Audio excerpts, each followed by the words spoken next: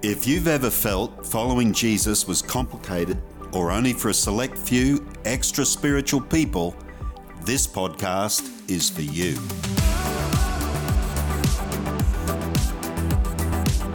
This is the Keeping It Simple podcast, where the rubber meets the road concerning the one thing Jesus told us to do. Yeah, it's great to be with you again, folks, and really excited about the new podcast and where we're headed with this for this term. Yeah, keeping it simple. Just a couple of simple fellas keeping it simple. Shouldn't be hard. It's not going to be hard. The tagline's not "we're a couple of simple fellas," but it shouldn't be that hard. Some of our explanations might be complex, but the content, the actual core of it is simple. Hey, and they say a good teacher is able to take something complex and make it simple. Well, you look at Jesus' example, explaining things like the kingdom, and he was able to put it in the terms that everyone of his day could grasp a hold of. That's good teaching. Let's hope we get some of that.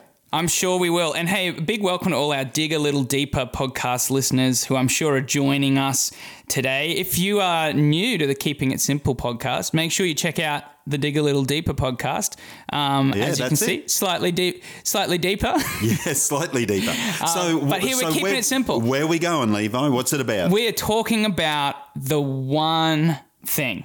And what is the one thing, mate? The one thing, Matthew 28, 18 to 20, arguably the one thing Jesus told us to do. Jesus came and told his disciples, I have given all authority in heaven and on earth. Therefore, I have been given, all authority in heaven and on earth. Therefore, go and make disciples of all the nations, baptizing them in the name of the Father and the Son and the Holy Spirit.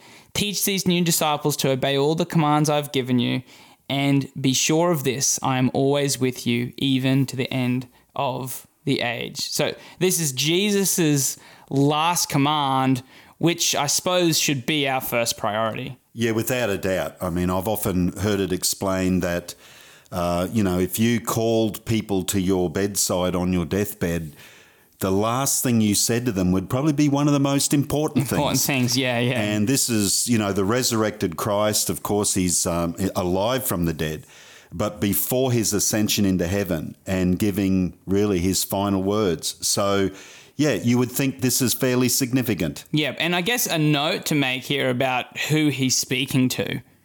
Not being all of the professional Christians, in a sense. He's not talking to all the apostles. This is to his disciples. That's exactly right. There is a distinction in Scripture. Those he chose, called out from amongst others and got them to go and lead. And they obviously, most of them, the bulk of them, became recognisable figures in the early church as leaders. But here it actually just says Jesus told his disciples. So Jesus is talking to anyone willing to follow him at this point. So we're making this point that making disciples is arguably the only thing Jesus told us to do, and that he's actually talking to every follower who would listen. So one thing, I mean, it sounds a little controversial because it cannot be that simple. I mean, Jesus, he said many things. He asked us to do many things. I mean, is it effective? Are we ignoring some things just to focus on one? So just to throw out some examples. I mean, you've got John 15:12, where Jesus says, my command is this, love one another as I have loved you. Yeah.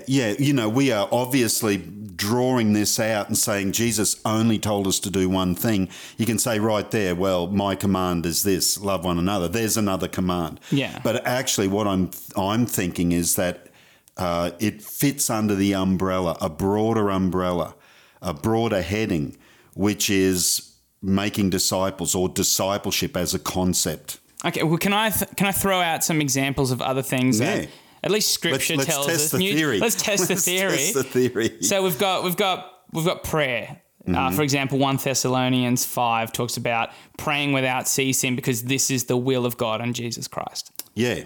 Well, obviously, Jesus taught on prayer as well. So this is sort of an extrapolation of that, following through from that. You look at the garden. Jesus said, come pray with me for an hour. It was his expectation at that point.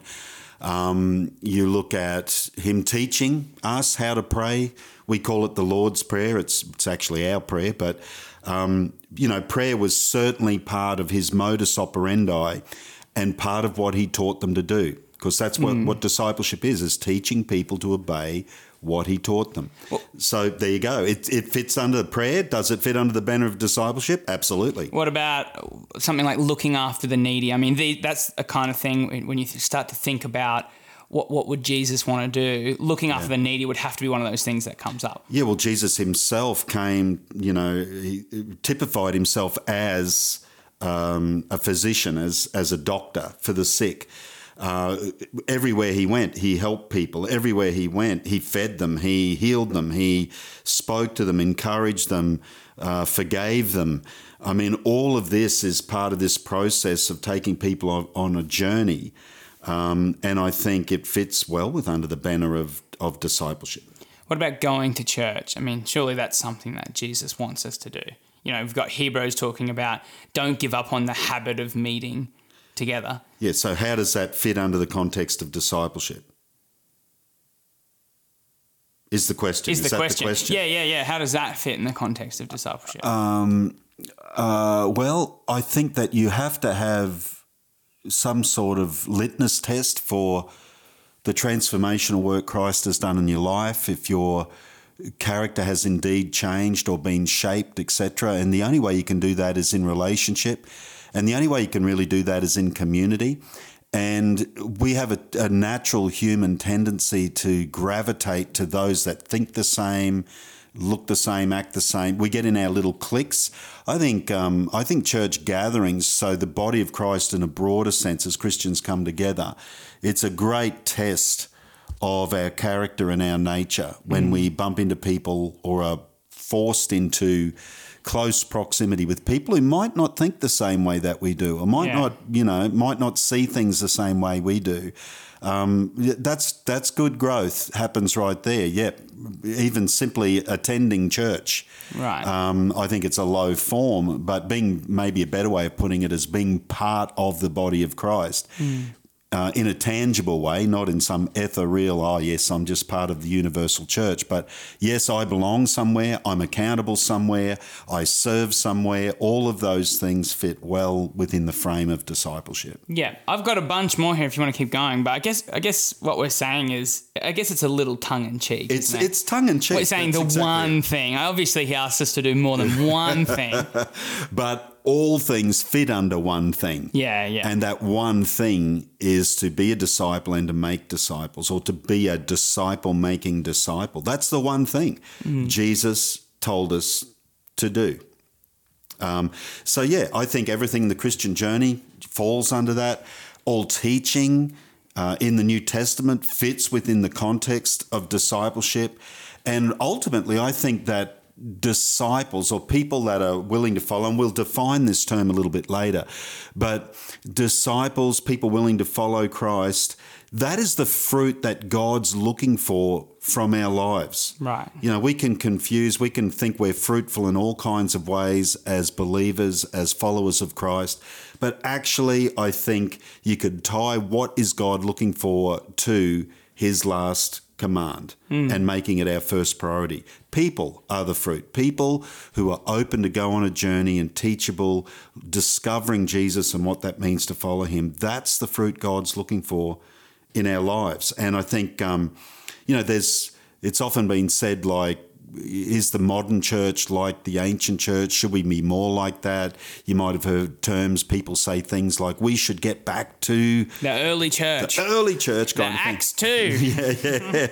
And it's like, there's some good points and some good thoughts about that. But I think often we think when we talk that way, or people think that way, they're probably thinking we're not what we should be in so many ways. And I've often mused on, of all the things first century Christians would be shocked about in the modern church. If we just took the modern church in Australia, for example, what are the kind of things that come to mind when people think first century Christians could be shocked if they encountered this? Imagine just plucking a first century Christian out of their context and dropping them in their sandaled feet and robes straight into, the average modern church thing happening, particularly in our world anyway, in Australia. What's some of the stuff that's going to shock them? Yeah, you would think they'd be, the media or the big screens. Big screen. I mean, a big screen would be a freak out. I mean, for that's a just freak out in person. general. Yeah. Whoa. They didn't even have black and white TV back then. No, They had nothing. it's a little bit before that. Maybe the lights, the loud music. Yeah, I mean, look, as recently as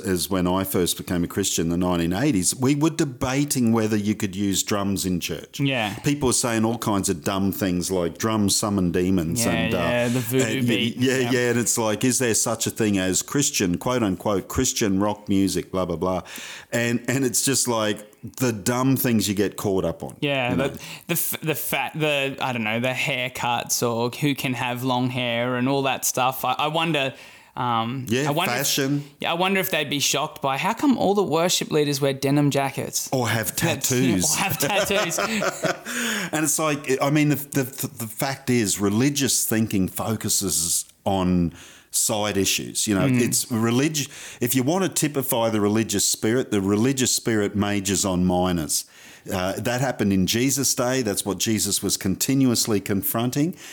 So making the minor thing the major thing is really a religious spirit that blinds us to obvious truth. To me, I think if you think about what first century Christians, these first followers of Christ, what might frustrate them or shock them or disappoint them the most is maybe the fact that not every Christian makes disciples. Right, yeah. It's a bit like, well, hang on a sec. The commission, the Great Commission, what did Jesus tell us to do? He said, go and do what's been done for you. Go make disciples as I discipled you. Teach them to follow me. Teach them to obey me. And that was this broad mandate that maybe the average first century Christian in encountering the modern church could be shocked that is not centre stage necessarily. So what do you mean you just go to church and sit there? Yeah. Or what do you mean you're just focusing on your personal relationship with Jesus? Yeah, well, even that thought, like, what do you mean you just go to church? So if a first century Christian was to go, okay, so what do you do for Jesus? I go to church. What do you mean you go to church? Aren't you the church? Yeah. Like, what do you mean, quote unquote, go to church? What is that? It's like, hang on, you are the church. Now what do you do for Jesus? You are the church. How are you serving him in the world? And I guess, I know I got convicted, I guess long ago now, 20-something years ago, realising that I could spend, as a senior pastor, I could spend all my week doing everything it takes to lead a thriving local church and actually not personally do the one thing Jesus told me to do. You know what I mean? That I could be tempted to justify, in a sense, this kind of osmosis effect, the fact that I help create larger environments where people are coming to faith and people are experiencing Christ and hopefully people are growing in Christ. I could sort of say that that's my fruit. That's my discipleship effort, that I create environments where people discover Christ. But when I think about it, ultimately, Jesus didn't tell anyone to run church services. Yeah. He said, make disciples. So I mean, playing devil's advocate, like, why do church then? Well, church obviously empowers our witness. Hopefully it does. Hopefully it encourages believers as they come together. The relational aspect is there. It's strengthening, it's equipping. But really, if you think about it, if all church is about is like one-dimensional training and information, I just don't think that's the church. I don't think that's what Jesus was talking about when he said make disciples. Yeah. I mean, I've heard probably, church leaders using language like I develop, church leaders. I disciple church leaders. So that's my thing now. I develop leaders. I'm a disciple maker. Yeah, look, that's certainly valid. I mean, that's valid. Yes, is developing leaders, developing Christians to enter maybe more formalised ministry settings or whatever. Is that valid discipleship? Absolutely. I just don't think that's necessarily a reflection of the original commission. So is that part of it? Yes, but go back to Jesus giving the commission. Think about it. First century, Jesus is just recently crucified, resurrected. He's been with them 40 days, whenever this commission was given, and obviously the writer is capturing a bigger thought. I'm sure this is not the only time Jesus said this, not only in the gospel. The different gospel accounts record the same Great Commission a number of times, but actually this would not have been the only time he expressed this thought. It's just the way that the gospel writers have captured it. And so if you look at that original context, Jesus is pretty well speaking to the only believers on the planet, quote unquote Christians. They weren't called Christians by this stage, but believers, those who were choosing to follow him and learn from him. He's talking to the only ones on the planet, which meant go make disciples in its real context is start with those who are yet to believe. Right. And I guess that can even be, especially for church leaders or people heavily involved in Christian circles, it can be really challenged because you get stuck in this kind of church or Christian bubble where everyone you know is already a Christian. Yeah.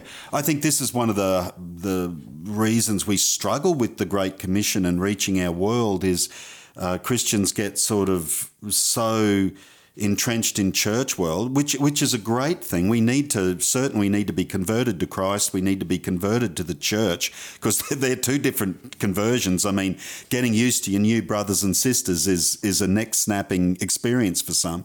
But then we have to be converted back to the world and get out of that bubble. And I can remember when I first came to this city and began to pastor in a larger environment, I went from being really, being able to pastor a whole community in a small country town to all of a sudden staff and a larger environment. And I think I was here a couple of weeks and realised that in that couple of weeks I was coming in early because it was a new role. I was trying to get my head around it.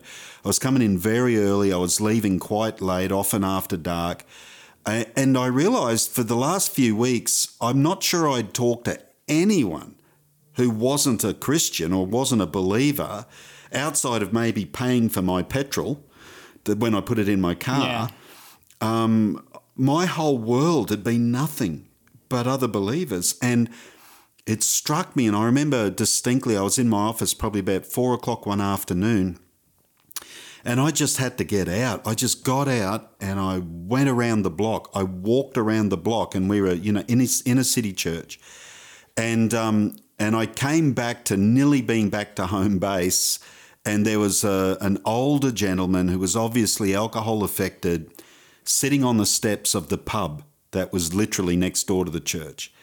And I just sat down on the steps with him and had, a 40-minute conversation, just wanting to talk to someone who was actually in need, someone whose life wasn't going fairly well, thank you very much. Yeah. And someone who obviously had sort of, life had smashed them, and this is where they were at. And I sat down and talked to them, just the need to actually reach outside of myself and somehow get out of that bubble. Yeah. And I guess if even pastors and church leaders can struggle with making disciples, like how much more so, like how are people, the grassroots Christian going to be able to pick it up if we're not even able to model it well? Exactly right. As people who are focused on doing this every day, or at least should be. Should be focused. And as I said, you just get busy with the doing of stuff. And you forget that discipleship, and we'll look at this on a deeper level too, much deeper level later in the podcast, but discipleship is relationship. It's not classroom. It's not osmosis. It's not an environment you create and hope everyone catches something, even though that does happen. That is not, I think, reflective of what Jesus did. He is the model, without a doubt. And being a disciple who makes disciples, I think we have to understand, not just church leaders. I mean, church leaders should get this better than anyone else. Yeah. But the fact is, that kind of disciple making disciple is Christianity 101. Right. Often we look at disciple making like this is for leaders. Advanced. This is advanced. You Come know, do this course. Yeah. This is Christianity 401. No. Yeah. This is Christianity 101. Yeah. It isn't advanced Christianity. This is basic Christianity for everyone who believes. Is the desire and the determination to take someone on the journey with you. Yeah. So I guess the obvious question is what is a disciple? Yeah. And look, I know we've defined this and dig a little deeper, but again, we're launching out into new waters. So, you know, going to the basics, I think it's really important that we do have a quality definition around disciples, because there has been some ones that I've even embraced in earlier years, and they weren't helpful. They sounded awesome, but they weren't helpful. But the concept of disciple is not complicated. In the Greek, it's the Greek word mathetes, and it means learner or student. It's that simple. Learner or student, specifically one learning from an experienced leader. So like the thought is someone further down the path than you. And maybe the closest term that we could have to it in our society, the understanding, is apprentice. You know, one who learns from another, who's already got the skills or got the knowledge, etc. And when I look at both of those definitions of that Greek word, learner or student, I think if you marry those terms, you end up with something like teachable. Right. You know, what's a disciple? A disciple is someone who's teachable. A disciple is someone who's got a teachable spirit. Yeah. You know? So not, you know, a disciple is not super Christian or perfect or spiritual, or what's been thrown around has often been a fully devoted follower of Christ. Yeah, look, those definitions that have been thrown around at times, and certainly the last one that you mentioned, fully devoted follower of Christ, that was one that I embraced wholeheartedly. It was like, I'm going to make an army of super Christians, you know, and it's like, that is just so unhelpful and contrary to the concept. You know, being teachable is being a disciple. Yeah. And I just love how inclusive that is, because, you know, if you look at it in the life of Jesus, you can see it. So being teachable sets the bar really high for someone with pride. This is why Pharisees not many Pharisees became disciples of Jesus. You know, there's examples of some that were open to him, obviously, or that asked him questions, maybe from a more pure motive. Most of it wasn't that, though. And so you didn't find Pharisees in his discipleship train because their pride, I already know it all. Yeah. I believe this and you should believe like me. That kind of thinking excluded them because they weren't teachable. And yet you see, someone else like a Mary Magdalene who had to have 7 demons cast out of her. Obviously, someone who'd had some pretty broken experiences in life, and yet she's one of his key disciples. Right, yeah. The one that others might cast aspersions on or whatever. Jesus was very happy to have her in the inner circle. Matthew, the tax collector, very happy to have him in the inner circle. Why? Because obviously they were teachable enough to leave whatever their past life was and begin a new journey. That's disciple. And it certainly seems like anything that promotes exclusivity is really contrary to Jesus' outlook. Yeah, exactly right. Like fully devoted follower of Christ. It's like, who's gonna reach that standard? Right, yeah. Fully devoted. Who tells me I'm fully devoted? Right, what does that mean? What does it mean? Yeah. Which is not to say that we shouldn't aim to maybe, But it's like, if that's the point you become a disciple, it's well, Yeah, it's certainly not, let's all just get lazy and not really become committed. It is, what's the entry point? I want to be a disciple. What's the entry point? Are you teachable? Yeah. So, I'll never forget a few years ago, an overtly gay man came to our church, and he, he'd been through some pretty tough experiences, really smashed him, and we knew him from outside of church world, and he just rocks up. He rocks up, and we had a guest speaker at the time. I'll never forget it. And And he sat through church with us, and then after church we got in a conversation with him and invited him out to dinner with us with the guest speaker. And so, we all went out to dinner, and he just asked questions continually about church life and Jesus and the message that had been preached, etc. And eventually, he said to us, I just don't see where I fit in church world with you guys. And his question was something along the lines of, how would Jesus see a person like me? And I'll never forget it.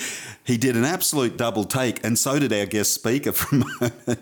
He did a double take when I said, I think Jesus would see you as a disciple. And it was like, please explain. And I said, well, mate, you haven't stopped asking questions since we come out to dinner. Like, you've just kept asking questions about Jesus, about church, about how it fits. And to me, that makes you a disciple.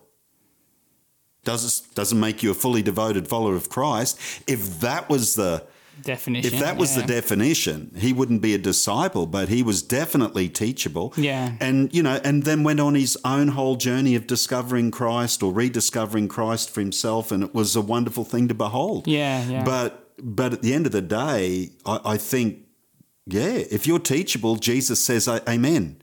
You know what I mean? Yeah. You say, Jesus, I wouldn't mind following you down the road for a bit. Jesus says, amen. Yeah. Yet other people who'd shown previous commitment, when he teaches them something new and they can't accept it and they go to leave him, he doesn't try and stop them either. Yeah. It's like, you've stopped being teachable. So he teaches on his body and blood. They don't get it. They don't understand it. And so they leave him. And Jesus is like, okay, cool. I think at that point you've stopped becoming a disciple. You've stopped being a disciple. So you might have been teachable. And I think we all go through these phases where we're teachable and we grow and then we plateau. And often it's because we've stopped being a disciple. Literally. We might still be a quote unquote Christian, a believer in Christ, but we've actually stopped our growth process of being a disciple because we can no longer be taught something fresh. And then often that leads us to a cycle of repentance where we go, I'm not happy with being stale. I feel like I'm falling away from God. God is distant. And often our revival and renewal, if we have a return to God, it revolves around this concept of, I will now be teachable again. Yeah. And we become a disciple again. And I don't know whether you can recognize that in your journey, but I certainly recognize it in mine. Yeah. And I just, again, I think talking about that, it's really, I think our real heart behind the Keeping It Simple podcast is kind of, I guess, helping and going on this journey and having this conversation around following Jesus and being a disciple and being teachable is not complex. It's not just for special people. It's actually for everyone. So remember, good people, being a disciple is not about being perfect or a super Christian. It's about remaining teachable. Thanks for being with us today. If you've made it this far, then we hope that means this episode was valuable to you. We'd love this resource to reach anyone who needs it, so please consider giving this podcast a rating or sharing this episode with someone you know. If you'd like to get in touch with us, you can email keepingitsimple@newhope.org.au. Thanks again for listening, and we'll catch you in the next episode.